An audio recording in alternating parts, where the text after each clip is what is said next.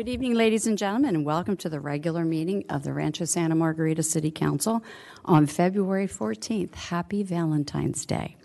My name is Carol Gamble. I'm the mayor of the city. It gives me great pleasure to call this meeting to order, and I'd like to call upon my colleague, Councilmember Ann Figueroa, to lead us in the Pledge of Allegiance. Good evening, everyone. Would you please stand so we can salute our beautiful flag?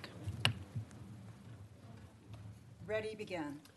I pledge allegiance to the flag of the United States of America and to the republic for which it stands, one nation, under God, indivisible, with liberty and justice for all.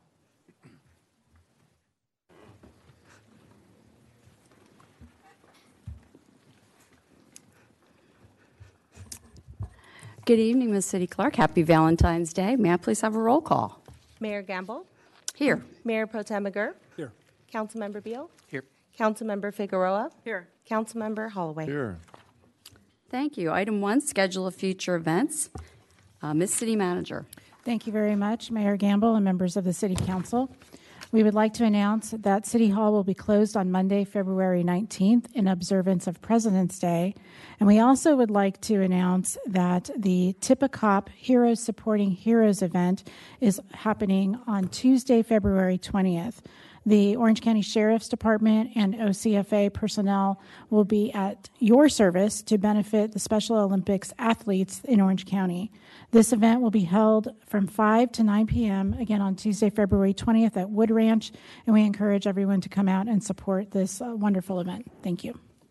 Thank you. And as I recall, Chief, we are leading all the other cities and have for several years with our generous donations when we go to Wood Ranch. And so I'm encouraging the public to come out and support our heroes because we don't want to come in second place. You know what second place is? That's not first place. And thank you very much. Council member comments. Committee assignment reports. Item 1, the Foothill Transportation Corridor. December 14th meeting, Councilmember Beal. Wait a minute, Madam Mayor. Oh, I skipped over 2-1. I'm sorry. Sorry. 2-1. I got so excited about being number 1 for Tippecop. And item number 1, Councilmember comments. I'm going to turn to Councilmember Beal. Thank you, Madam Mayor. Okay, at our meeting, the thing that I'd like to highlight tonight has to do with action that we took to enhance the Toll Road Agency's app. For those of you that don't know, the toll roads have an app that is widely used. We have an average of 35,000 new downloads every month, approximately 186,000 active users monthly, and 22% of all payments are made using this app. And the TCA's app was recognized by the International Bridge, Tunnel, and Turnpike Association for a Toll Excellence Award in the technology category. And it's just a very cost-effective, easy way to allow users of the toll roads to quickly and easily pay a toll, sign up for an account, manage your existing account, request a transponder, or add or delete vehicles from the account. So at our meeting, what we did is we just entered into a new 3-year contract with a company to even further enhance the app to make it even more user-friendly and create new additional ways to make accessing accounts and making payments easier, including access to Google Pay and Android Pay and push notifications. So if you ride the toll roads and you're not currently using our app, you might want to check it out at thetollroads.com. You can gather more information there. Thank you. Thank you very much. Councilmember comments. I'll go to my left. Councilmember Holloway. Thank you, Madam Mayor. Excuse me, just one item. I just wanted to bring attention to a Facebook page. That's the only social media that I use. Hence, you can see I'm older. I don't like Facebook. How many use Facebook? Help me out. Am I the only one? Okay. I just want to mention that Orange County Sheriff's Department has a very active Facebook page and posts a lot of information that's valuable to residents, meetings that they may have, or classes to come to, different things. So if you're not part of, if you are part of Facebook and you want to be tied in with Orange County Sheriff's Department, it's just easy as joining. I think, and then they let you in. Is that right, Chief? Okay. So I just wanted to bring attention to that. It's a very well worth package. Thank you. Thank you very much. Council member comments. Council member Figueroa. Nothing tonight, thank you. Thank you. Mayor Pro Tem. Thank you, Madam Mayor. I want to point out something. You might remember, there was a fire, a very significant fire on January the 7th. And if you're familiar with the condominium project, at the corner of Antonio Banderas. Very significant fire. A family lost everything. A disabled woman, lost everything. There are GoFundMe pages for both. You can go to GoFundMe.com, or you can go to my Facebook page, Brad McGurr City Council, whatever, I think RSM City Council. And I have them posted there, but her name is Sherra, Sherra Ewing. She is a disabled woman who lost absolutely everything in this fire. She saved her dog, that's all, and whatever clothes she had on her back, that's all she got. Upstairs, the Graves family, it's a couple and their teenage son, they lost everything. The OCFA did a phenomenal job by saving their cat. Their cat was singed, had the hair burned off the back, but they found the cat under the bed, saved the cat. But other than their cat, they lost everything. And so we started some GoFundMe pages for both, and so I would encourage anyone who would like to contribute and help them out to do so. Again, if you go to GoFundMe.com, the woman who lost everything downstairs, her name is Sherra, Sherra Ewing, and upstairs it's the Graves family, Graves. Again, you can just do a search on the GoFundMe page and find them, or you can go to my page, and I have those posted there as well. So if you are of the mind to contribute to help them out, I'm sure it would go a long way. Thanks. Thank you so much, Mayor Pro Tem. And so I'm going to place my council member comments into the report on the Orange County Fire Authority. Council Member Beard, do you have any general council member comments? No, I don't. Thank you. Moving on to item number 2.2, number 1, Foothill Transportation Corridor, and thank you, Council Member Beal, for your report. Orange County Fire Authority. Since I am the representative to the Orange County Fire Authority, I'll go next. In January 2024, the call for service statistics are now in. In our Emergency Communications Center received 19,680 calls for 15,589 incidents. In our service area, an average of 488 incidents a day. At our January 25th meeting of the Orange County Fire Authority, we had a swearing-in ceremony for 5 of our canines as members of FEMA's new Urban Search and Rescue Squad. As we have discussed in the past, these canines live 24/7 with their handlers and their families. The handlers and their families are deeply appreciated for this dedication to urban search and rescue. It's my pleasure to share the coverage of the event with you tonight.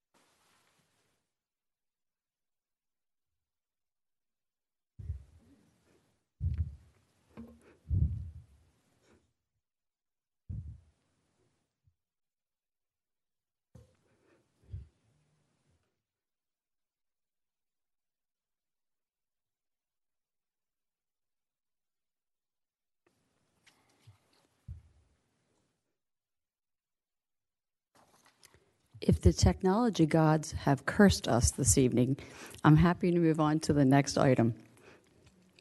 Okay. It's a lovely report, and I can skip to the end. There's a lot of barking.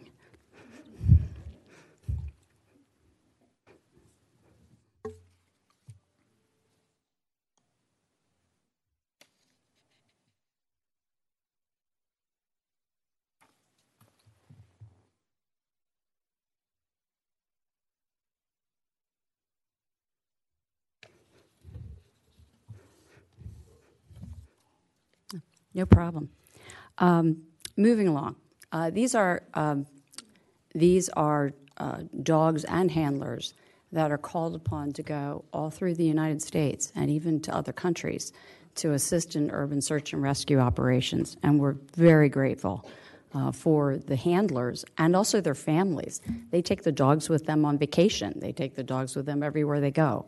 And so it's an enormous commitment by the staff that chooses to be a handler for an urban search and rescue dog. The remainder of our meeting was closed session, for which there's no reportable action items I can share with you this evening. Moving on, January is Firefighter Cancer Awareness Month. As we have discussed in the past, firefighters are 9 times more likely to contract cancer than non-firefighters. And cancer is the leading cause of death now for firefighters. It used to be cardiac arrest. OCFA started a new program that's free of charge for our firefighters by providing a blood test that screens for 50 different kinds of cancer. The participation by the firefighters is an option. It's completely their choice, and that choice is confidential. We're aggressively pushing this message out to our staff. So much so, I'm going to cross my fingers, we've been covered by the media, and I'd like to share this news report with you, or not.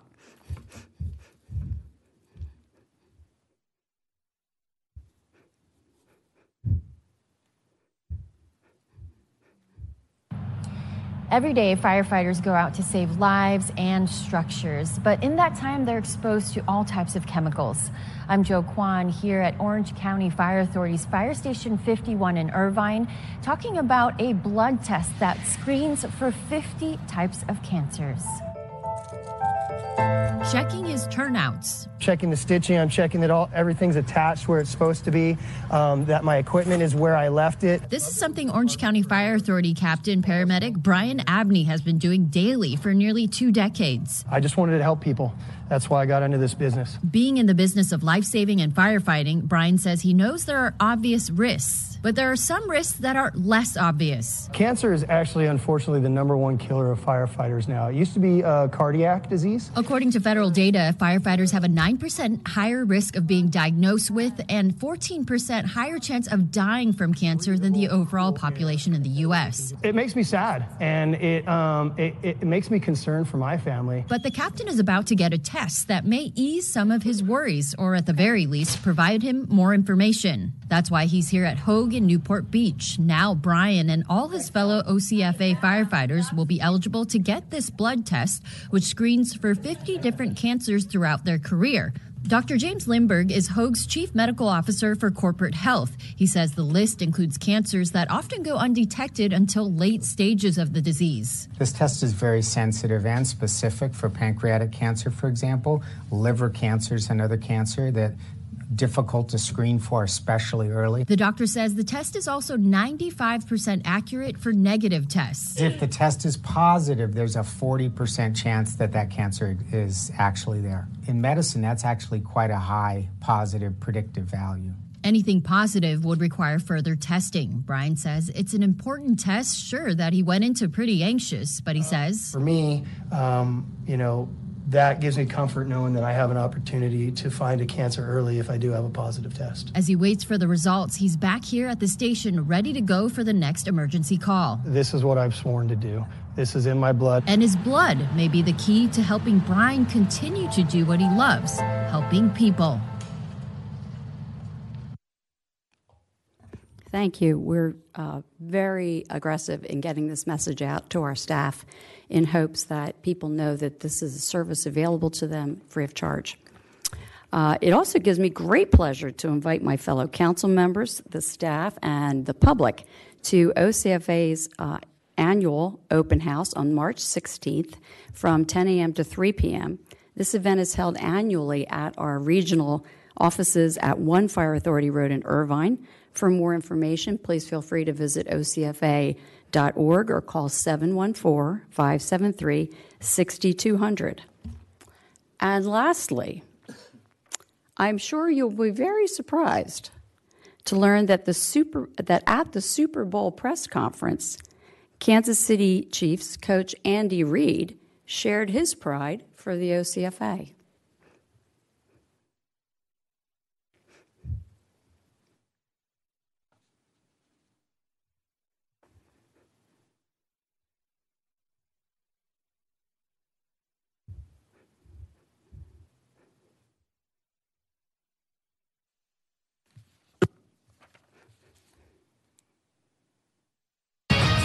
All right.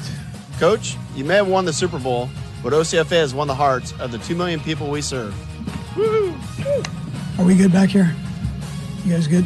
Sorry, Coach, but our firefighters respond to 500 emergencies a day, including during the Super Bowl. So Chief Sherwin was just trying to share that. He was trying, so you give him the effort, but we know that you can't do that down there. Last year, our 911 lines rang more than 178,000 times. And on each and every occasion, do you know what our dispatchers did with the phone? They picked it up. I'm so proud of them and the job that they did. Coach, you just won the Super Bowl, but instead of Disneyland, you said you're going to visit the OCFA? Yeah. Yeah, it says here that at your last visit, you learned about our air ops, hazmat, heavy rescue, USAR, and arson investigation teams, all in one class. Do you remember that? I do. A lot of fun. It was a fun class to be a part of. We know Mahomes is also a big fan of the OCFA. How does he react when you tell him you're going to visit us? I never worry about him being ready to go. And we don't have to worry about our firefighters being ready to go. Seeing as how their call volume is up 20% over the last 3 years. And you've got to work through that. You got to work through that mentally. That's not an easy thing. So you must be really proud of our peer support team and all they've achieved to bring about mental and behavior health awareness. That's a positive thing. I know how they are. They're not going to rest on that. Okay, last question. Is it true that you love the OCFA so much you asked Taylor Swift to wear one of our Wildland helmets at her next concert? Yeah. The worst thing that could happen is it falls off, right? We make sure our PPE never falls off, Coach, but thank you and see you soon at the OCFA. Take a breath. Help is on the way. Special thanks to our PIO and our department for a little fun and something to encourage the staff. And so thank you so much. This ends my report. Moving on to item 2.23, report on the Orange County Public Library Advisory Board. Our representative, Councilmember Figueroa. Well, thank you very much, Madam Mayor. Our January 25th meeting was an orientation for new city council members and a reorganization for the OC Library Advisory Board. And I was very pleased and honored to be voted in as chair for the OC Lab for 2024. Oh, yeah. So I'm looking forward to serving as that position. That's Thank excellent. you very much. Congratulations. That's fantastic. Thank you so much. Item number 3, presentations and proclamations. We have a certificate of recognition tonight for business recognition to Bright Ideas, and I'd like to ask the Mayor Pro Tem to join me on the floor.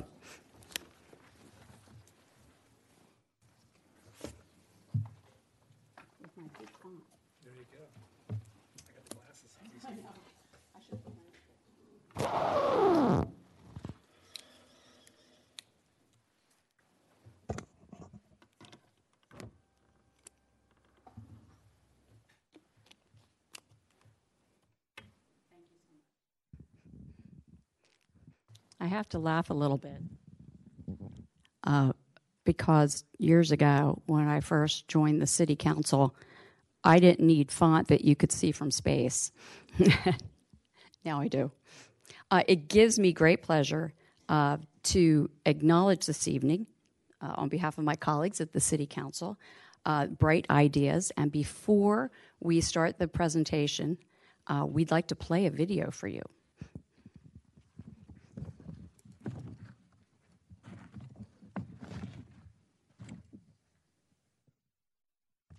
Coach Reed asked about you, but we had to cut it for time. I know. I know, Amy, I'm killing you. I'm sorry.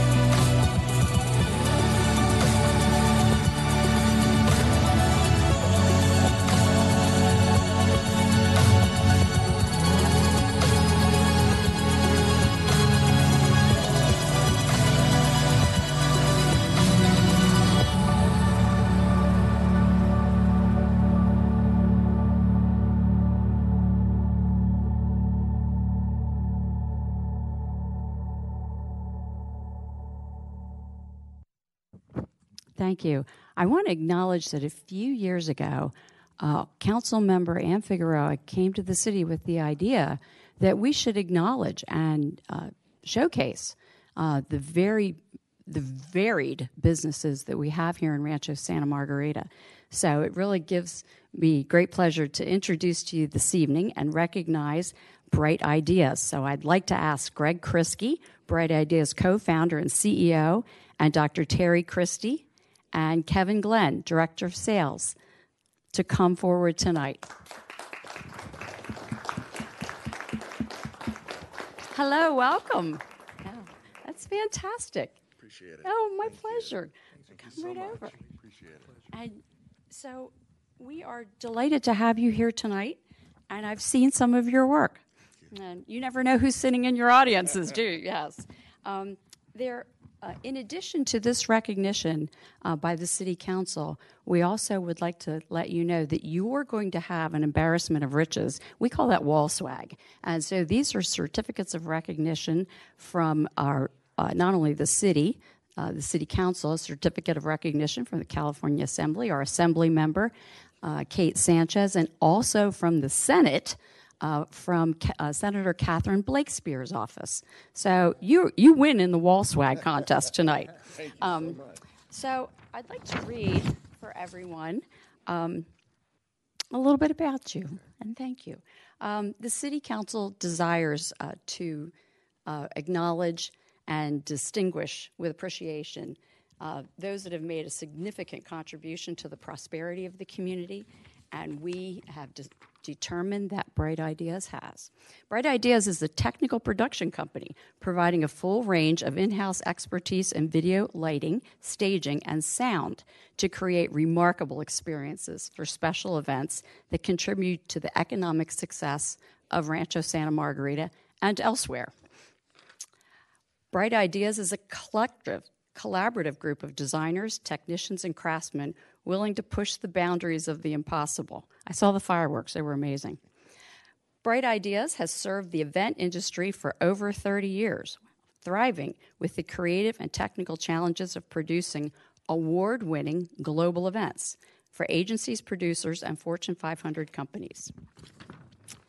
Whereas, led by Greg and Julie Christie, the designers at Bright Ideas hold degrees in theatrical design, a vocation that combines the collaboration of the designer's eye with the art of storytelling and real-world experiences combined with intuitive design. And Bright Ideas, our very own Rancho Santa Margarita company, events have spanned across the globe at social, nonprofit, corporate, broadcast, and music industry events, earning them countless awards and recognition for their incredible and impressive portfolio and awe-inspiring designs. And so therefore, as the mayor of the city of Rancho Santa Margarita, I, Carol Gamble, on behalf of my colleagues on the city council, our city staff, and all 50,000 residents in the city are here tonight to congratulate you on your fantastic business. Thank you so much for bringing your business and putting those roots down in Rancho Santa Margarita. And we look forward to celebrating you for years to come. Thank you. Thank you so much. And yes, and we'd love to hear from you because they know what I sound like. Well, okay, all right. So just a minute or two here. So coming here tonight, a story came to mind. Very early on in my career, 1986, we were asked to open a new housing community in South Orange County in this large open space. My wife and I were in a motorhome for 2 weeks in this dirt field with 14 sets of model homes and a lake. I know where you were. That became the city of Rancho Santa Margarita. Sure did. So we opened this town. We saw it when it was nothing but dirt, and here we are. So thank you. Thank you for this recognition. Very much appreciated. Thank you so much. And little do you know, I was here in 1986, and you did such a marvelous job. I've been here ever since. So yeah, so was Mayor Pro Tem. Yeah. Ping pong ball roller. Oh yeah. Give people an opportunity to buy a house. Yeah. Wow. Yeah, that's that that's big white fantastic. tent. Yes, Yeah, right. that's Yeah. it. Thank you so much. I didn't know that. Wait, everybody. we're going to take pictures. There's more? Yeah, there's always more. There's more, but wait. Yeah, first we're going to take some pictures, and then we're going to give you a Ginsu knife. Okay, And- perfect. Okay. So turn. Turn around. Yeah, there you go. Right. Thanks.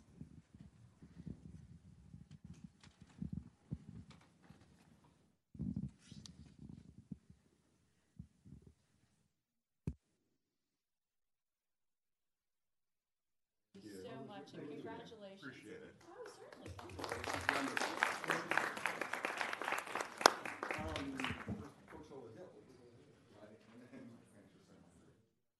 Thank you.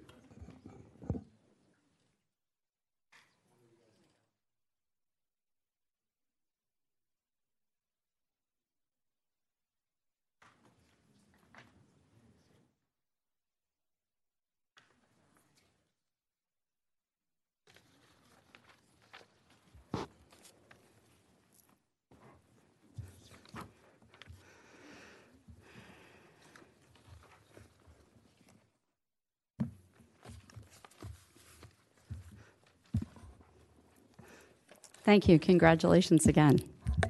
Under presentations and proclamations, we were pleased to celebrate Bright Ideas. Thank you. Item number 4, public comments. This is your time to address the City Council on any matter not listed on the agenda that's within the subject matter jurisdiction of the City Council. Public comments are limited to 3 minutes per person and a time limit of 15 minutes for the entire segment of this portion of the public comments portion of the agenda. There is a second opportunity for public comments later on in the agenda.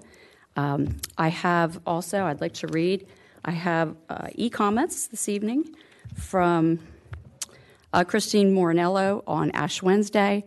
I have 21 e-comments regarding the Boys and Girls Club. I have a comment from Sean Gordon on overgrown medians, and I have a comment from Chris McLaughlin to repeal ordinance number 23-02. And council can find those e-comments on the dais. And we have a number of public speakers tonight. So happy Valentine's Day, and it gives me great pleasure to welcome Ethan Murray from Senator Blakespear's office. Ethan, hi. Happy Valentine's Day. Happy Valentine's Day to you. Good to see all your delightful faces this evening. Yes, nice to see you too. Thank you. I want to give a quick legislative update. We are towards the end of finalizing Senator Blakespear's bill package for 2024. She has prioritized housing, gun violence, sustainability, and women's rights. There are a lot of bills here, so I'm only going to highlight a few. In housing, she is working on ADU exemptions to make it easier to get ADUs in your backyard if you want one. There's a complicated permitting process, and we think that's a little too much. So she's going to work on keeping grandma home or whatever your source of income, those kind of things. She's also working to standardize the coastal development permit appeal process. There's no timeline right now, and she wants to make it a hard 180-day timeline because building projects shouldn't be waiting just for a hearing. Sustainability, she's working to expand some compost. She's working on banning some marine flares that are particularly harmful to our oceans. In transportation and mobility, she is working on streamlining bike lane projects. As city officials, you all know that there are sometimes processes you have to go through. This is removing an unnecessary delay in the development of bike lanes by not requiring a traffic study every single time. Sometimes it's just common sense you can have a bike lane here. The next thing that she actually introduced this, I believe, yesterday, is SB 1098, the Southern California Rail Revitalization Act. She has really prioritized, as chair of the subcommittee on the Lausanne Rail Corridor, making sure that railroad actually works. And as you all know, right now it's shut down yet again. So it really she's calling for wider state leadership and more state investment in that rail corridor that is so important. There's a lot of commerce that comes through there on top of people like to use it to get down to San Diego and back up all the way up to San Luis Obispo. So unnecessary delays are really bothersome and decrease ridership, and defeats the whole purpose. And then last but not least, I want to highlight two bills that she's co-authoring. AB 205, the repeal of the income-based charge to utility bills. I think a lot of your constituents also had issues with this bill, and she's working on fixing that. It was passed before her time there, and she doesn't think it's a good idea. And then lastly, she's working on with Senator Brian Jones, a Republican from San Diego, on banning homeless encampments. She believes that we should have compassion towards homeless individuals and work really hard to get them in shelters, but also that our public spaces should be open to the public. Thank you. Thank you, Ethan. You're a wonderful representative for the senator, and we thank you so much for coming tonight. Thank you. Please tell the senator thank you for her hard work and you, and happy Valentine's Day to you both. Thank you.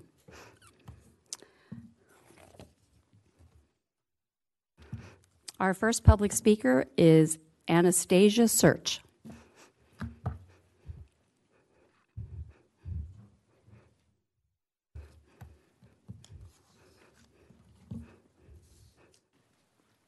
Good evening, Ms. Search. Welcome and happy Valentine's Day. Thank you. As you said, my name is Anastasia Search, and I've been a resident of RSM for approximately 30 years. And Mayor Gamble is now, due to redistricting, now the city council member for my district.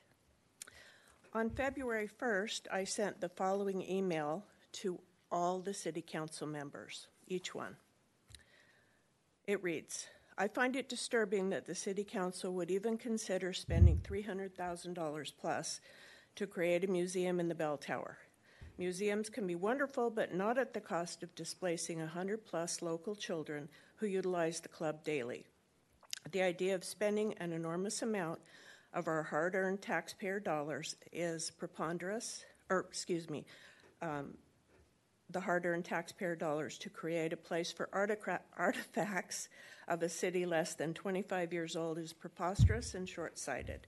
Add to the fact that few people will utilize the museum, especially in light of its very limited hours of operation, make it an unwise spending opportunity, all while hurting children and families who rely on the program for so many reasons. Truly, as Ms. Gamble has noted in, this is a side comment, in our previous meetings,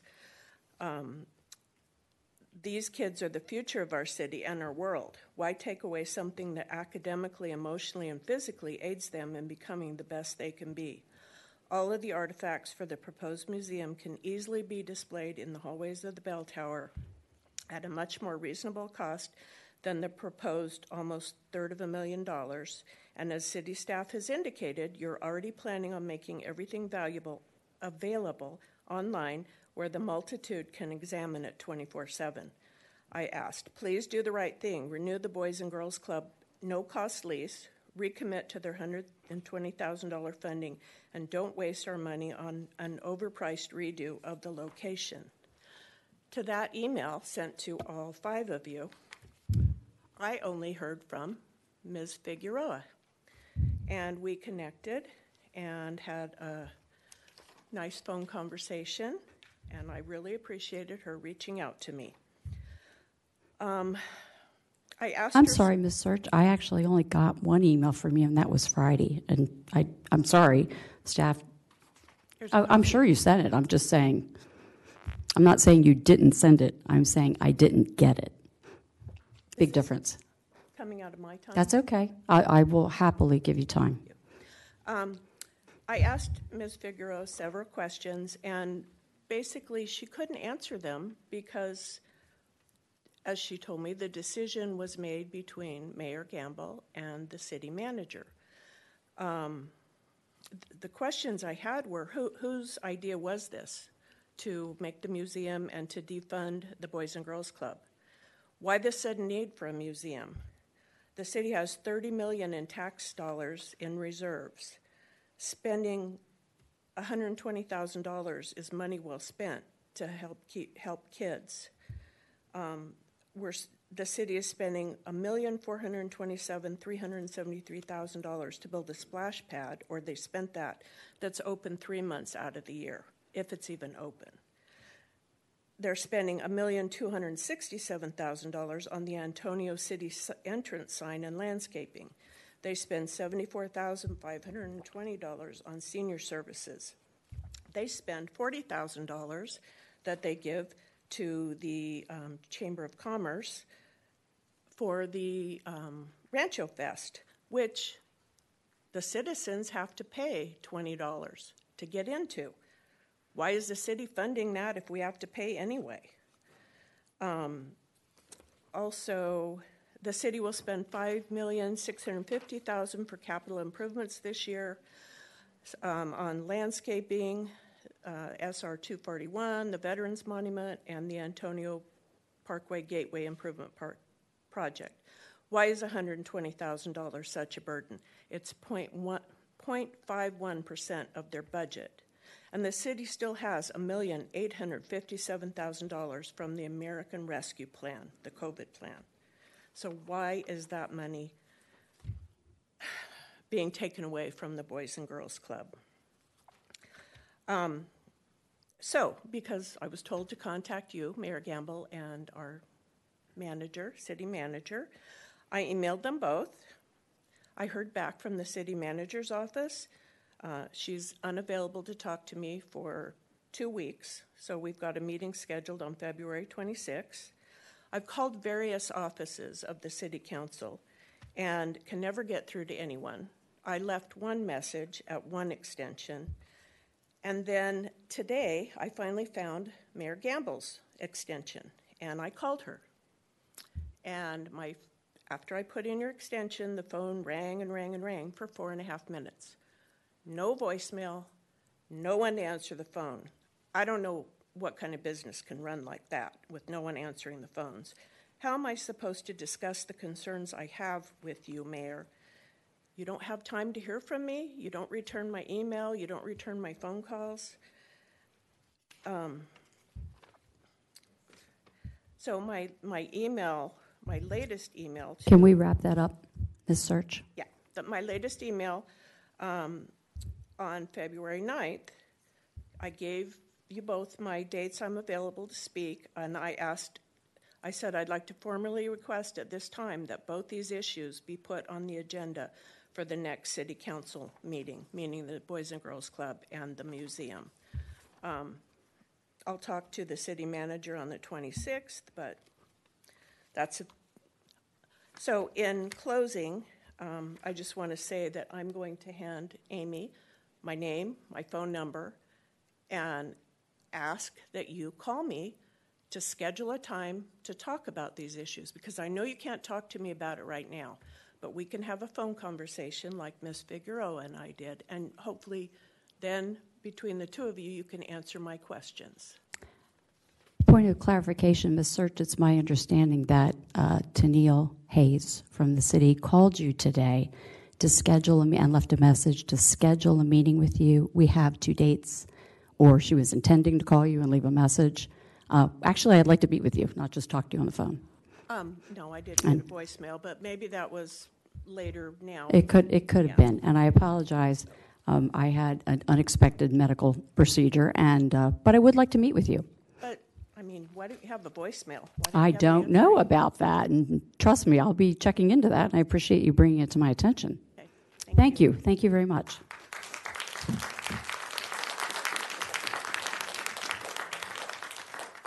And just a quick question, Ms. Search.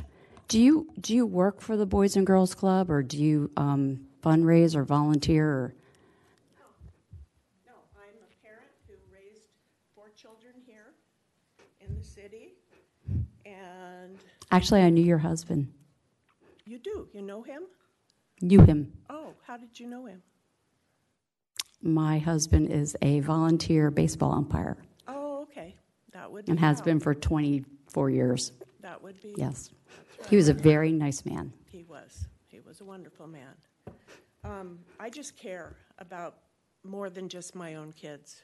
I'm going to have grandkids. I do have grandkids. I have a son that's looking to move to Rancho, raise a family. I don't see the point. I understand. I look forward to our meeting. Thank you.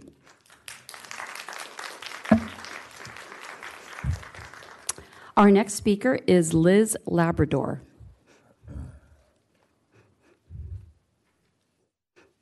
Hello, good evening. Good evening. Welcome and happy Valentine's Day. Happy Valentine's. Thank you Thank for you. having me. Certainly. The reason I'm here is also to advocate on behalf of the Boys and Girls Club. Keeping their doors open, keeping the funding for the children is critical. I can speak to numbers, and I'm sure you all have the numbers of the Boys and Girls Club, the impact they've had in the 12 years. But I'm here to speak more than just that. You're going to forgive me because I get emotional. I'm here only also because I'm a mother. My 2 children are part of this program. I moved out here 6 years ago, found them 2.5 years into it, and they changed our lives. They changed my life. They changed my children's life. When they say it takes a village to raise a child, Boys and Girls Club is the village for these children. So I can speak on behalf of the parents, but I don't want to speak on behalf of the parents because they can speak on their own, but our children can't. My children are 9.5 years old. In the 2.5 years they have been here, they have grown immensely.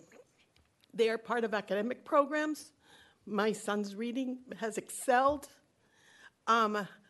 My daughter is a junior staffer, and the reason she joined was because when she gets older, she wants to do the service for the community and be able to change children's lives as they have changed ours. I don't know where I would have been without the Boys and Girls Club. I am a professional. I'm a director of human resources. I'm an educated woman. I see the program that they give our children, and it is amazing. And to take that away, for whatever be the reason, whether it's a museum, whether it's for any program that the city wants to do, we're doing the children a disservice. My son struggled with behaviors since he was a little boy. My son was Youth of the Year this year. The greatest achievement a mother could see, But I can't take credit for that. I did that. Yes, I pushed and I helped him thrive. But I did it with the support of the Boys and Girls Club, with the support of their directors, with the support of their role models that work there. I cannot stress enough how important this is to our community. I've never felt more part of a community since I moved out here. The best decision I ever did. I'm from Florida. That says a lot. The best thing I ever did was move out here, and the best thing I ever did was put my children in that program. And I ask that you truly look into finding the way to keep those doors open, keep the funding coming, let these children change our community. We need good people, and they're raising good people along with us. They are my partner. I don't need anyone else but the Boys and Girls Club to really make a difference for my kids. When my kids found out that the doors were going to be closed, they were devastated. So please, I ask that you truly take into consideration what they offer, what they do for our kids, and let this community thrive as it does, because RSM is amazing, and Boys and Club makes it amazing. So thank you for your time. I really appreciate it. Thank you very much.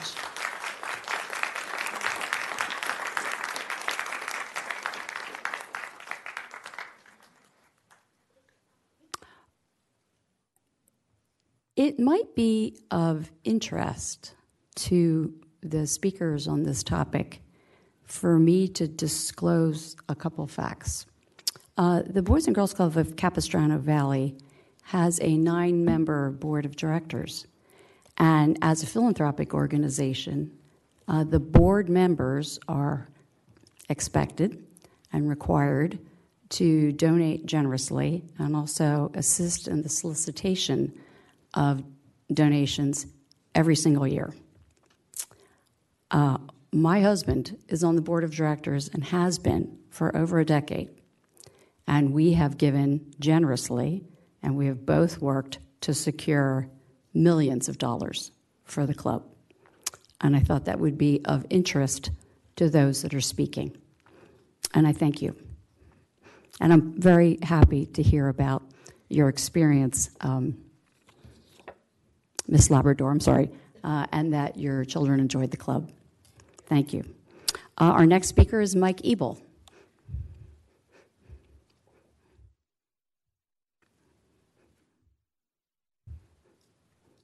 Hi, Mike. Hey, how you doing? I'm doing good. Happy Valentine's Day. Happy Valentine's Day. Welcome. City Council, how are you? Doing good, thanks. So I'm here again to ask once again to put the Boys and Girl Club matter on the agenda so the people you serve can discuss it, the funding and of this valued program and the eviction from our community center. Boys and Girl Club, you know the details behind it. It's a valued program. There's seniors that volunteer there to read to the kids, etc. I'm just curious why, after 12 successful years as partners to the Boys and Girls Club, that decision has been suddenly made to pull a plug on them. The awards given and the statements we have heard in the past from City Council that were all about the kids. Well, I'd like to see that statement backed up with action by continuing the Boys and Girls Club. In the spirit of transparency, I hope to see this item on the City Council agenda soon. Thank you, Mike. And point of clarification, the Boys and Girls Club was not evicted. The Boys and Girls Club has a contract with the City of Rancho Santa Margarita. That contract expires on June 30th. We have an obligation to give the Boys and Girls Club 30 days notice, but that would have been cruel to tell them in May. So that meeting was held in January. I'd like to welcome our next public speaker, and boy, I hope I don't screw this up, Tammy Woolgar.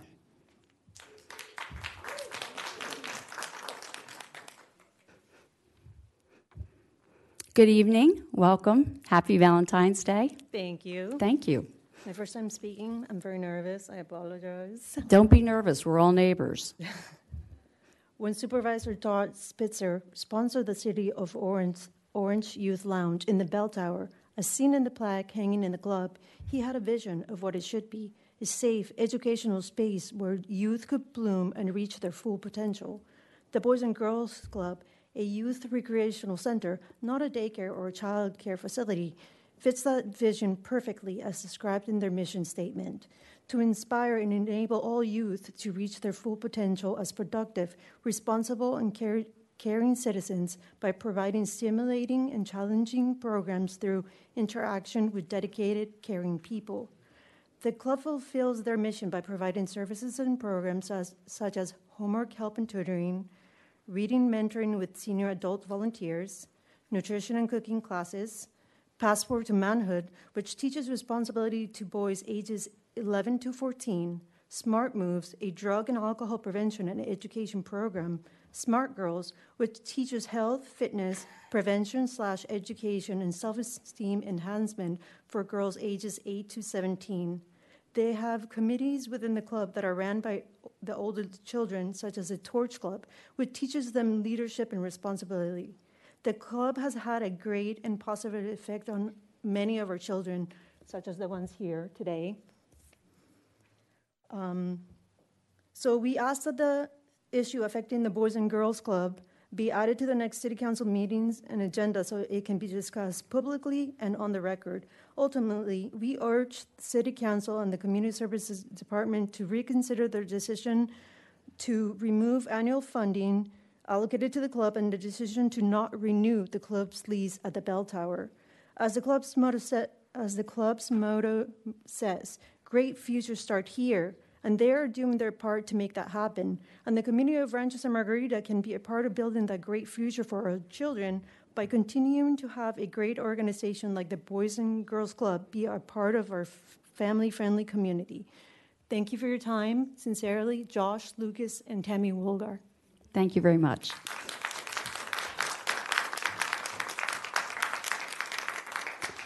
I'd like to welcome our next speaker, Harmony, it says Am, or Harmony Ann. Is Am or Ann? I hope I didn't screw this up. Please accept my apologies. No, that's fine, yes. Harmony Ann Warren. Welcome. Thank you for your time. Happy Valentine's Day. Yeah, good evening. I am also here to speak about the Boys and Girls Club. I was massively disappointed in all of you when I heard about the decision to not renew the lease, and just wanted to let you know about my experience growing up and going to the Boys and Girls Club, and it was because of the Boys and Girls Club that my mother was able to finish nursing school and become a registered nurse without sending me and my siblings unsupervised and being latchkey kids. It was because of that Boys and Girls Club that my brother got his bachelor's degree, and he now works in the film industry in Burbank. And it was because of the Boys and Girls Club that my sister got 2 bachelor's degrees. And it's because of the Boys and Girls Club that I have a master's degree. It was a great, nurturing environment. And I don't know that you really are in touch with your constituents, and I don't know that you see that just because the families may look different from you and have different backgrounds and are not in the same circles as you, doesn't mean that they are not capable of amazing things. RSM claims to be a family-friendly city and environment, and this is not a family-friendly decision. The future is in the kids. It's not in an art gallery for our senior citizens. I'm registered to vote. I vote in every election, and I will continue to, and I just strongly encourage you to reconsider this decision. And I would like to see this go on the agenda and to be part of the public record. Thank you for your time. Thank you.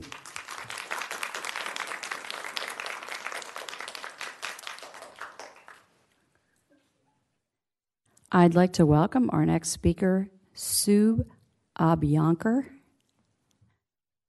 And boy, I really apologize if I gummed that up. You did a very good job. Oh, good. Well, I didn't tell you my first name. That would have been very hard. Why, thank I you. go by Sue to make it easy for all of you. Yeah. Good evening and welcome and happy Valentine's Day. Happy Valentine's Day. Well, I'm going to be a broken record. I'm the next one talking about the Boys and Girls Club.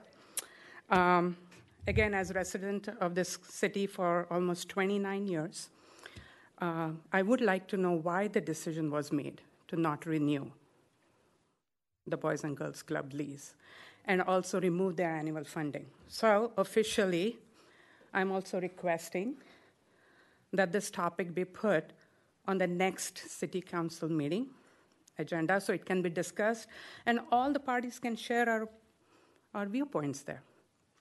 I'm a therapist. I'm a psychotherapist. I've been a psychotherapist for 33 years. And we know in the news that the mental health condition of our youth, kids, it's being affected, especially after COVID. If you look at the Boys and Girls Club, it's a nationally recognized outstanding program. I was looking at their statistics. 97% of club teens are expected to graduate from high school. 76% of them are getting A's and B's. I love RSM. I've been here for 29 years. My kids grew up here. We are supposed to be a family-oriented community, one of the safest cities, right? Well, children are a big part of that safety. And when we take care of them, their mental health, their intellectual growth, their physical growth, stimulating their minds. Boys and Girls Club pays attention to math, science, art, sports. To me, that's being a good community, family-oriented community. And I'm one of the residents, and I'm proud to support hardworking families. And I think we have a civic responsibility here. And as some of them have said, successful kids becoming young adults. That's the next future generation. So I would really like to see this on the next meeting agenda. I would like to discuss it in details. I would like to hear what would be your reasoning to not renew the lease. I mean, I know you said they are not evicted, but what's the reason that the lease has not been renewed when that's such an important part of our community? So thank you for listening to me, and I hope we have it on the agenda. I would like it on the agenda, and I would like to see all of us being able to share how important it is for our community. We have the funds. We all are paying taxes. I would like to see my tax money go for some important causes like this. Thank you. Thank you very much.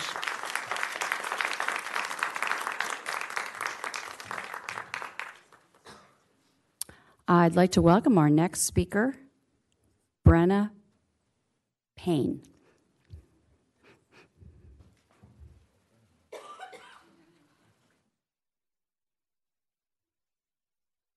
Good evening, welcome, and happy Valentine's Day. Happy Valentine's Day. Thank you. I have nothing prepared. I'm totally winging this. Everybody before me had very nicely prepared speeches, and I just want to give a hoorah to every single one of them. And can you answer why Boys and Girls Club is not getting their lease renewed, or why? This is public comment. This is your time to speak to the council. We don't really interact in back and forth discussion of an unagendized item. I'm sorry, but I know that's disappointing. Oh, so that's why it needs to be on the agenda. That way you guys can speak. I see. And that's why I clarified my role with the Boys and Girls Club and my philanthropy, both my personal philanthropy and my husband's philanthropy. Okay, yeah, I was a little unclear on that part of it. Okay, so I'm just here to also say the Boys and Girls Club has been such a huge part of our lives. I mean, my son is too old to even go now. Well, he goes now, but he won't be next year. And it has changed him. It has. It's made a huge impact on his lives and the lives of all the other kids. Gives them a place to go. A lot of kids don't, their parents work and they have nowhere to go. So what are they? They're going to go home. They're going to be alone, maybe get into trouble.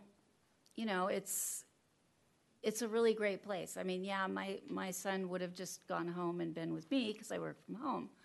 But, it's a good place. It's social development as well, when he was very young.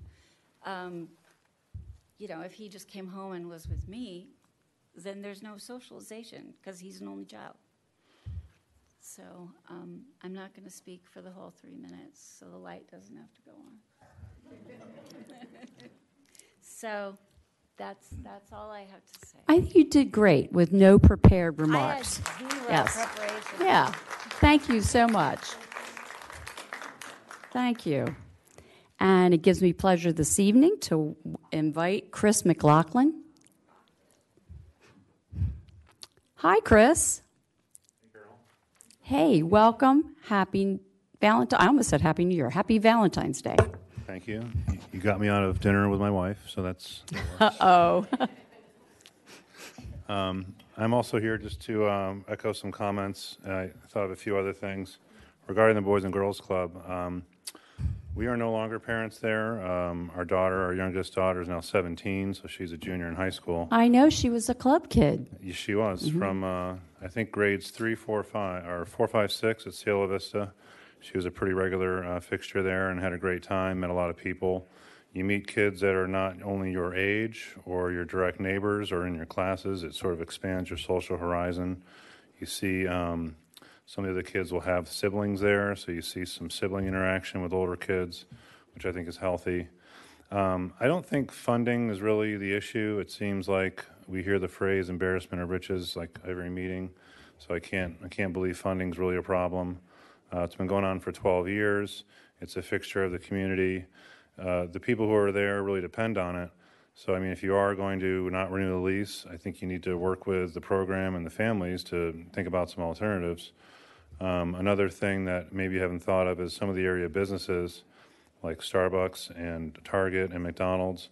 They would love to have a place for kids in middle school to go that isn't going there because it's like, not there to shop. They're there just to kind of hang out. And I've always said, like, when I was a kid, you had more places for people to go. We always went to the bowling alley and played video games. I don't know where kids go these days. There's not really like a skating rink or a bowling alley where people can just kind of hang out and socialize and not get in trouble and not be roaming the streets. So I just think it's a great program from experience. Whatever the decision process was, it seems to be not having a lot of transparency. I mean, obviously you go through annual budget cycles. You consider different uses of the space. You consider how much money you have and where else you could use it. But when it comes down to making decisions like this, I think it would be a little more above board to have it agendized and more public, because I mean the public's just wondering what happened. It's been here for so long. It's working well. I don't hear about any kind of problems. So hopefully it'll be on the agenda. If not, or hopefully this decision gets reversed and they get their lease renewed in June for another year at least, if not longer. Okay, thanks. I appreciate it. Take care. Thank you. Thank you very much.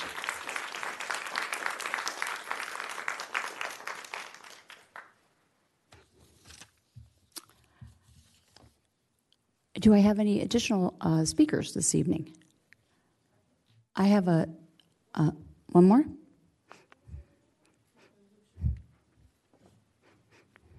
Hi all, Catherine Hoopshire. I'm Hello, welcome. Happy Valentine's Day. I think my name's up there. It must have been really I'm hard so to sorry. read because no one knows how to pronounce it. I'm very sorry if you fill out a card and I don't have it. Look, I'm I mean, we had technical difficulties in the beginning. Don't worry, your time hasn't started. No, that's not an issue. I'm longtime resident here, and except for 3 hazy occasions when my kids were given certificates, I've never been in here. You look familiar, yes. Oh, I do? Yeah. I don't know. A lot of you I don't know, never have seen, hardly heard your names. Bad on me, but No, actually, it's good. You You shouldn't know us. We should just be doing the job, and you should be a happy resident. It's very telling why I'm here, because basically I love the community. Rancho has been a wonderful place to raise a family. We're very proud to be citizens of this community, and it's always run by people, I think, who had the right dedication, the right interest, the right intentions, and I love my city.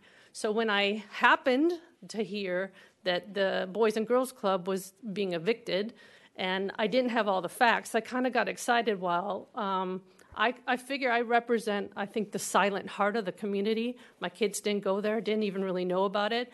But we're a community that does well for the elderly, the disadvantaged, veterans, animals, kids. And so I started digging a little, trying to do some fact finding. I put a call into City Manager Cervantes today. Don't expect you to get back to me today, but I'm a little late on my homework. I also put a call into the Boys and Girls Club to just try to find facts. I couldn't understand what was going on. There wasn't information readily available. Obviously, people are asking this to go on the agenda, so I didn't know the process, the procedure. So I did interview Nicole Watson, and she informed me about the 12 years, the $120,000 funds that are provided by the city, which I think is wonderful, but she also did remind me that they had to additionally fundraise, that the $120,000 does not cover all their costs. And she also, I asked her, why was the contract canceled? Did you guys have problems with kids bad? What happened? She said she doesn't know. So I think, from my standpoint and the community, I don't think this represents what some citizens would be proud of, kicking out a bunch of kids from a program that seems to be helping a vulnerable area of the community, a vulnerable group of the community, some who are economically challenged even. And so I think we need to hear what's the reason. Is our city also providing an alternative for them? Have you found another place for them to go? Are you helping? Are you subsidizing their care somewhere else? I think we have a lot of money, I hear. I want my tax dollars to go to good things. I want my community to continue to do things that make me proud. So I'm here to voice my opposition without explanation. I'd like more facts. I'd like more knowledge. And I hope it goes on the agenda so that we, the community, can feel good about what we do with our money and for the groups that we do it for. So thank you. Thank you very much.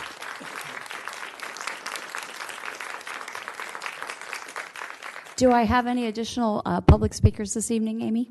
We have none. Thank you. At this moment, I'm going to convene the City Council meeting briefly for a comfort break for 5 minutes, and we'll be right back. Those that wish to leave can do so. Thank you.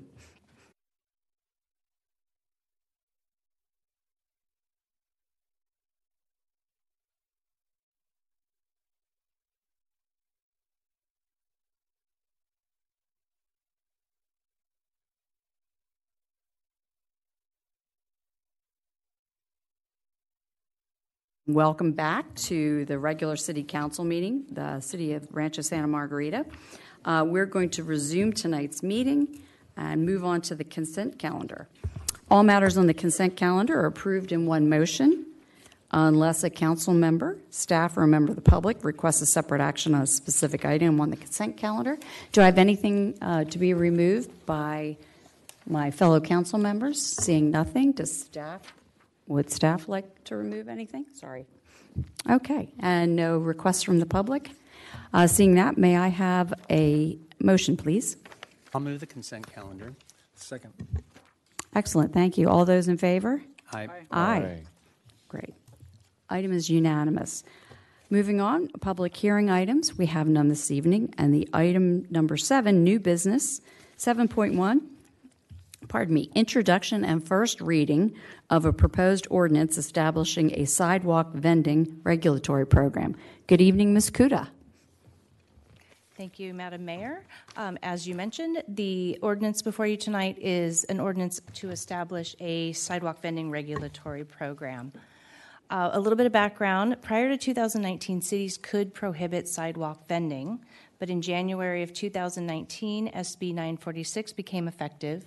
This bill decriminalized sidewalk vending and allowed cities to adopt certain regulations to protect the health, safety, and welfare.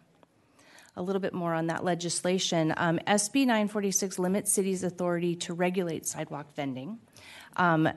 Cities may regulate time, place, and manner operations only, and the regulations can only address objective health, safety, and welfare concerns.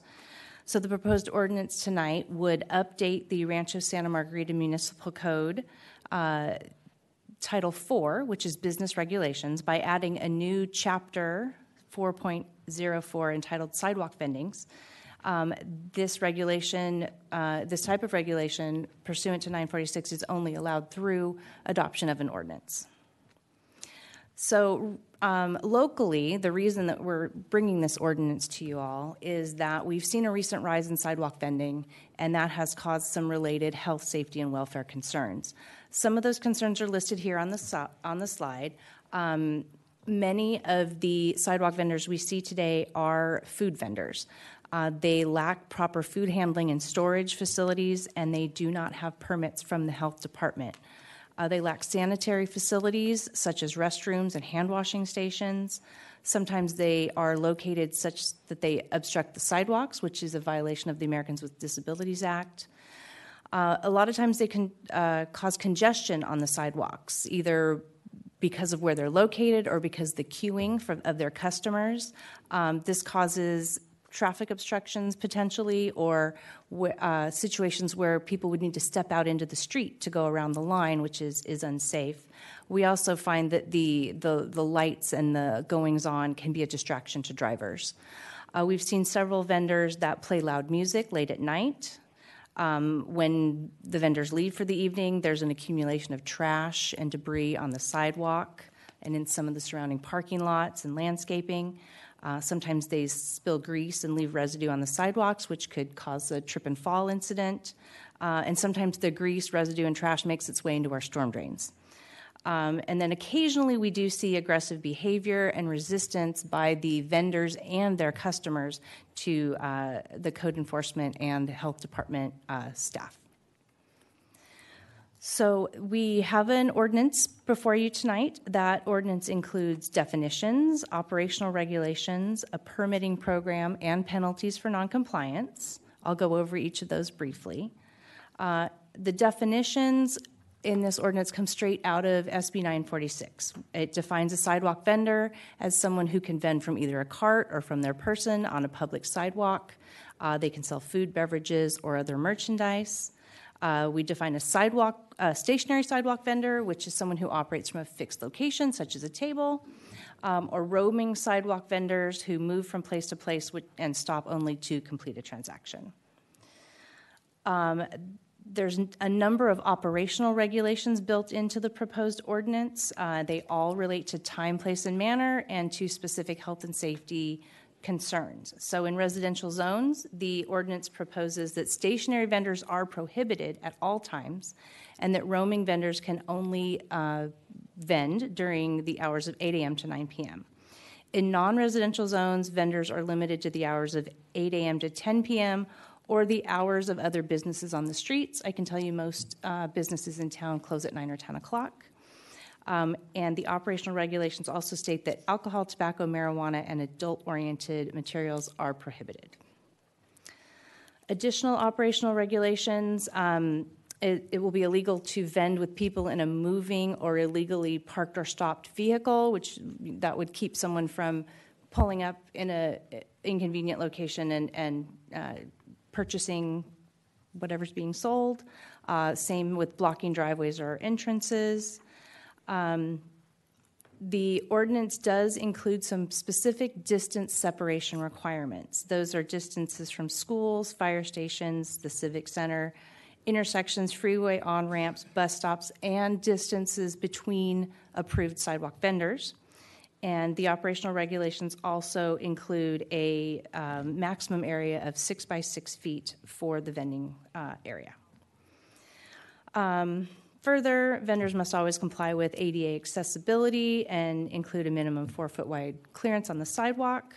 Audible devices are prohibited, meaning bullhorns or music. And then eliminated flashing or animated signs are prohibited as they are in our regular sign code. So the ordinance will also establish a permit requirement.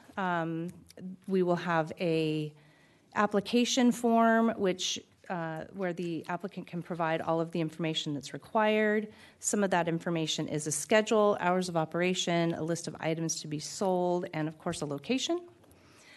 Proof of any required permits, such as from the county health department, and then a California seller's permit number.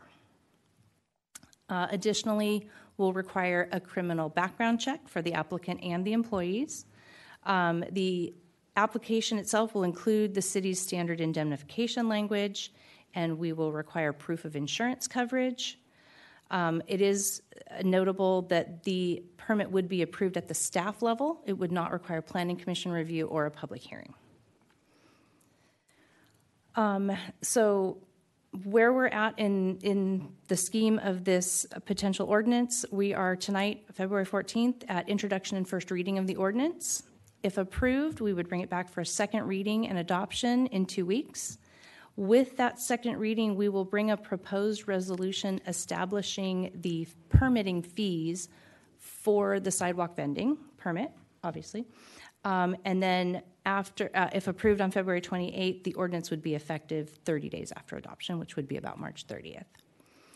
So our recommendation tonight is to find that the proposed ordinance is not subject to the California Environmental Quality Act, and then to introduce for first reading, read by title only, and waive further reading of an ordinance entitled, An Ordinance of the City Council of the City of Rancho Santa Margarita, California, adding new Chapter 4.04, Sidewalk Vending, to Title 4, Business Regulations of the Rancho Santa Margarita Municipal Code, establishing a sidewalk vending regulatory program. That concludes my presentation. I am happy to answer any questions. Thank you very much, Ms. Guda. Do I have questions for staff? No questions? Councilmember Holloway. Yes, thank you, Madam Mayor. Actually 3 or 4 questions. I'll go quick. Under the operational regulations, the first page under that label, the second bullet point, in non-residential zones, all vendors are limited to the hours of 8 a.m. to 10 p.m. Or the hours of other businesses on the same street. So the only 2 streets I've seen the vendors would be Santa Margarita Parkway and Plano Tribuco. Any other streets that we're aware of? We have seen them in the business park as well. Oh, okay. And near the middle school. Which one? Near the middle school. Oh, okay. Missed those. And I know, I'm assuming the answer of this. So on the ones that are on Santa Margarita Parkway, because In-N-Out stays open until 1 a.m., they're able to, there's no distance on the street, right? So if the vendors are there and they're taking advantage of this, they can stay there till 1 a.m. because In-N-Out, right? Okay, got that.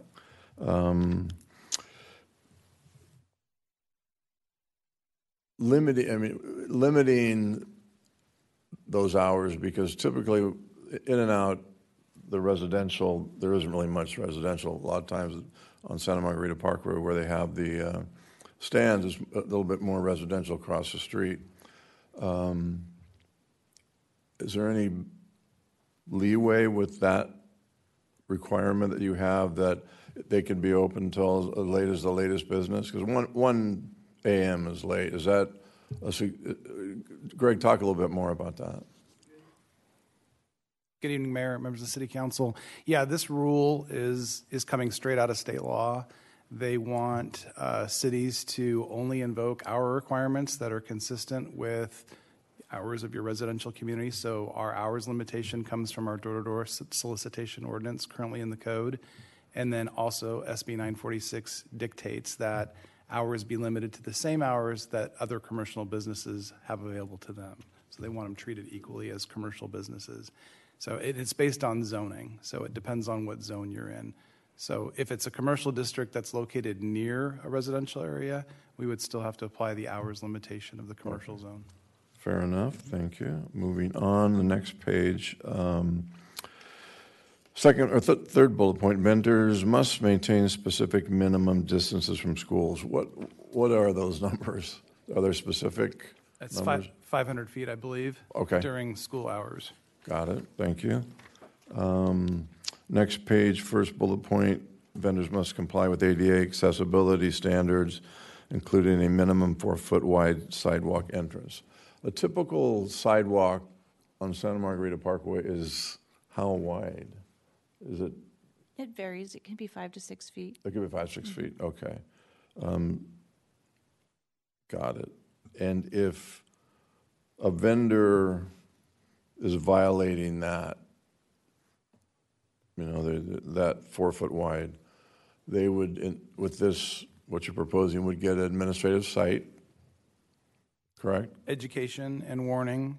Oh, go ahead. Leading to a potential administrative citation if they do not comply with the city's regulations. Or they could move back.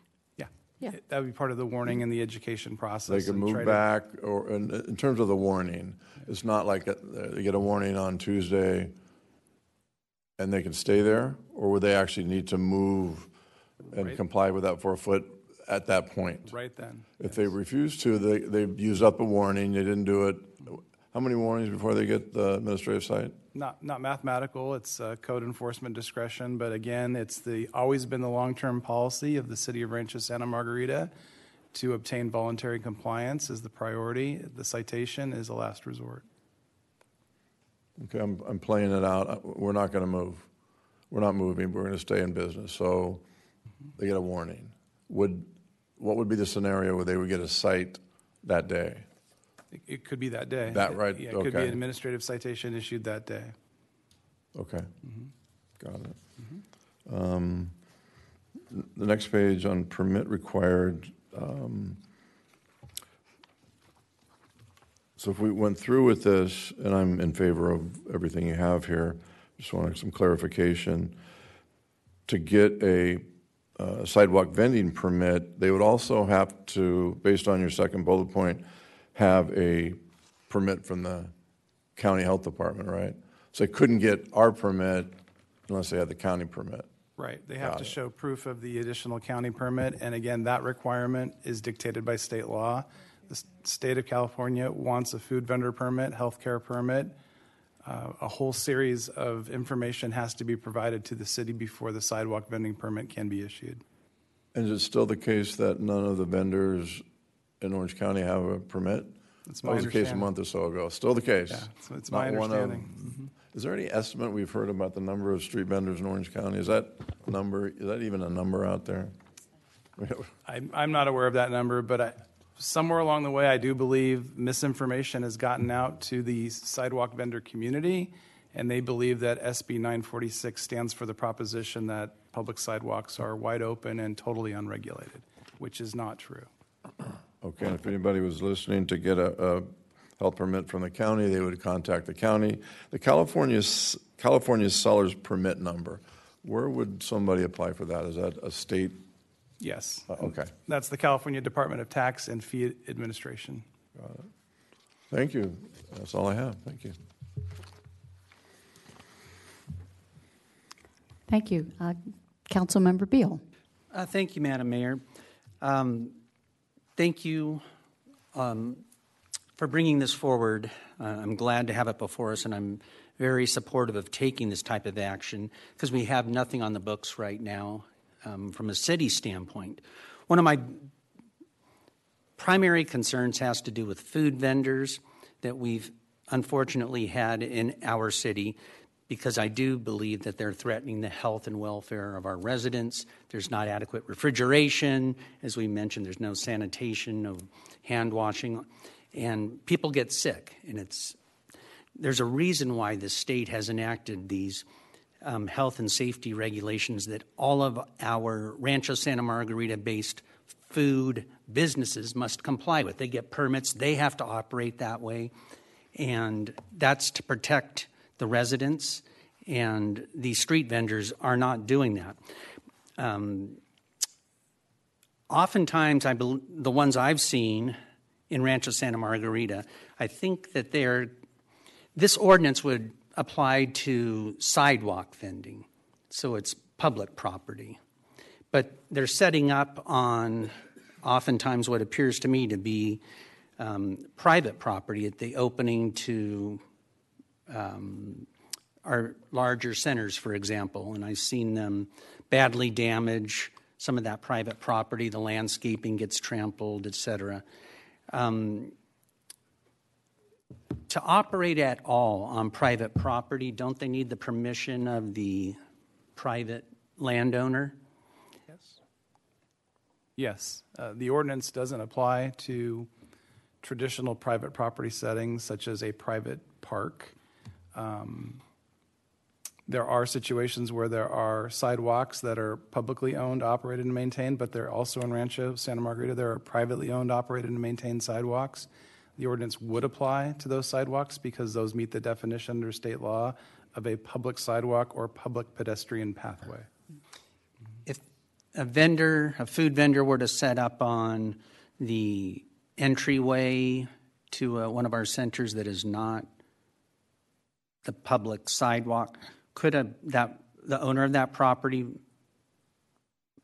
what recourse do they have to remove these people that are operating without permission on their property? They could pursue a private civil trespass action, since that is private property.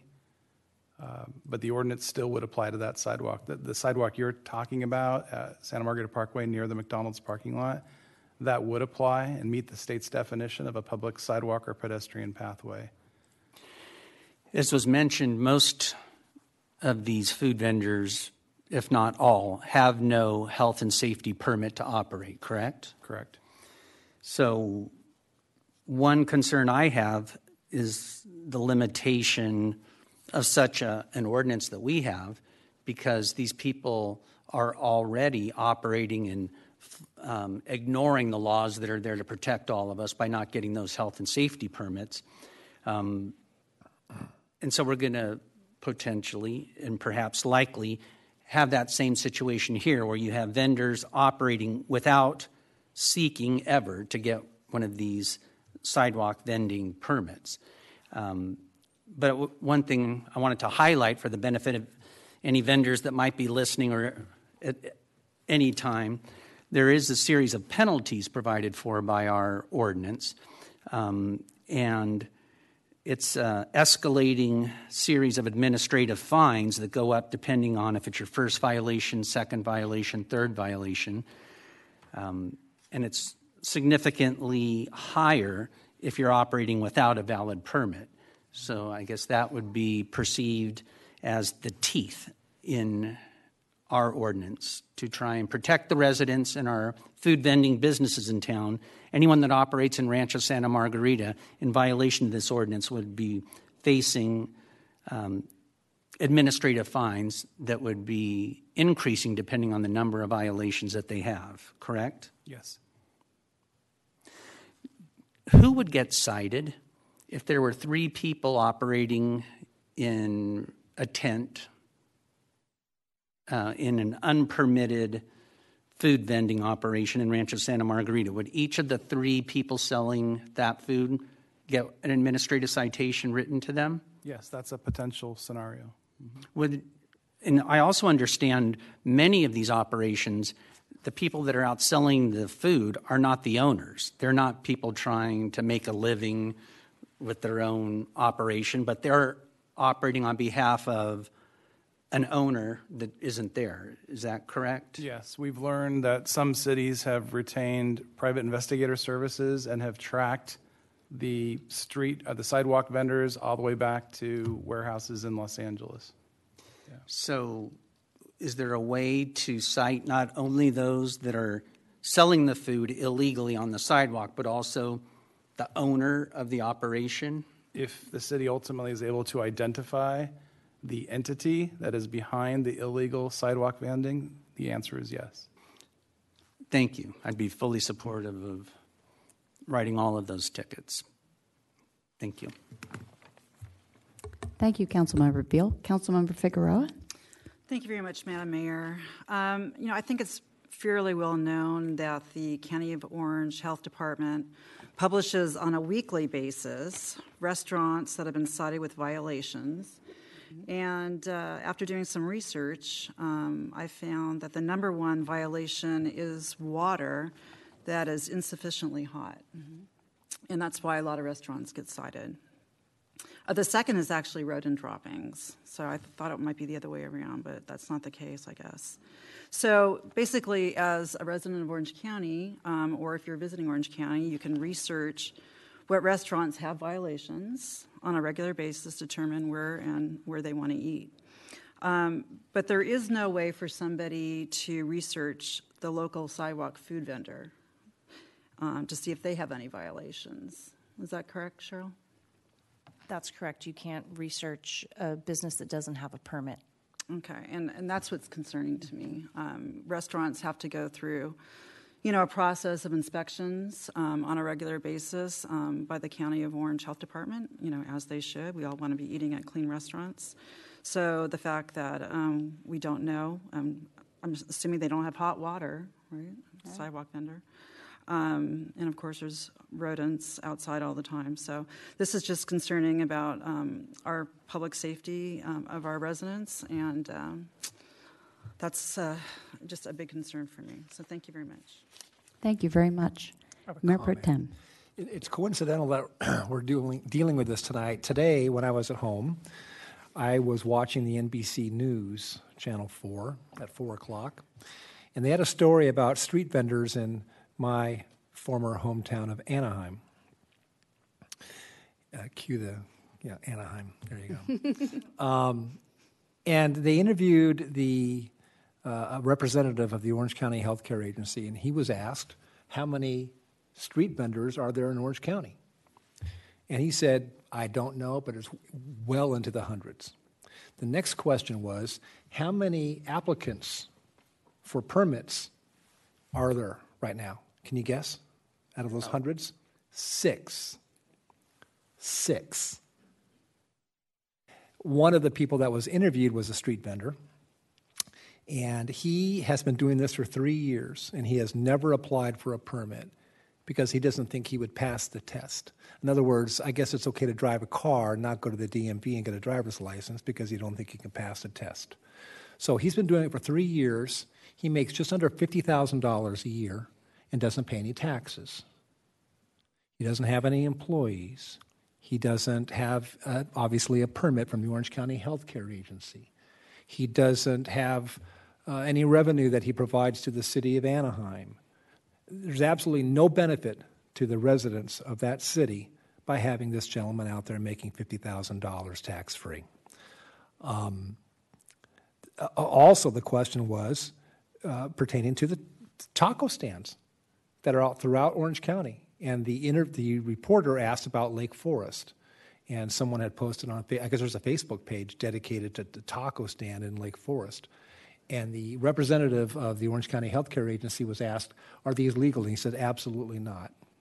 It's absolutely illegal to have an open flame and to cook meat on site.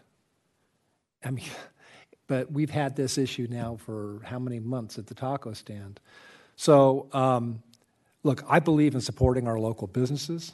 I believe in supporting businesses that employ our residents, particularly our youth. I don't support anyone who destroys our landscape and pours grease down our drains, private or public. And I would kudos to you, Mr. Simonian, for drafting such a comprehensive ordinance perspective.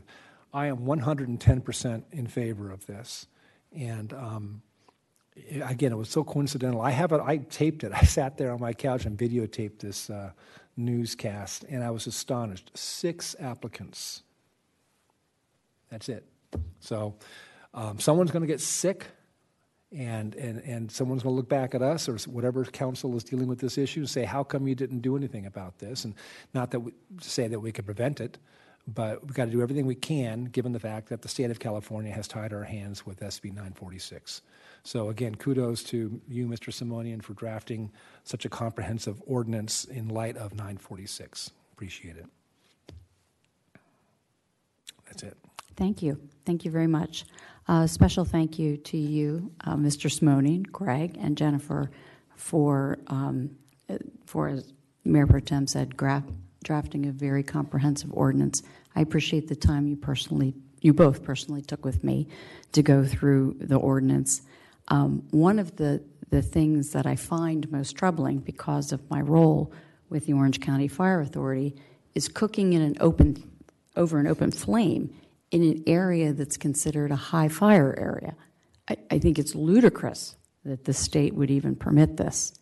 There is nothing, as Mayor Pro Tem said, and there is nothing we can do to prohibit this, but you can call the governor. You can, as you know, we saw tonight, you can write letters and you can call the governor and you can call your local representatives for the state, your state senator, and let them know that this is not okay with you. It's not safe. And as Mayor Pro Tem mentioned, the news reporter, the fellow that they were interviewing, doesn't have a license, doesn't pay taxes. So I see no public benefit to this whatsoever. And so with pleasure, I'll seek a motion to approve. I'll move to approve this ordinance. Do we have to read it, Greg? Good. I think Cheryl took care of the big reading. Yeah, she did the heavy lifting. And may I have a second, please? Second. Thank you. All those in favor? Aye. Aye. Pleased to report a unanimous vote on that. Thank you, colleagues. Moving on to item number 8, continued items. We have none. Number 9, public comments. This is also your time on any matter not listed on the agenda for the public to speak with us. Do I have any requests to speak? There are none. Thank you very much. Item number 10, city manager report. City manager.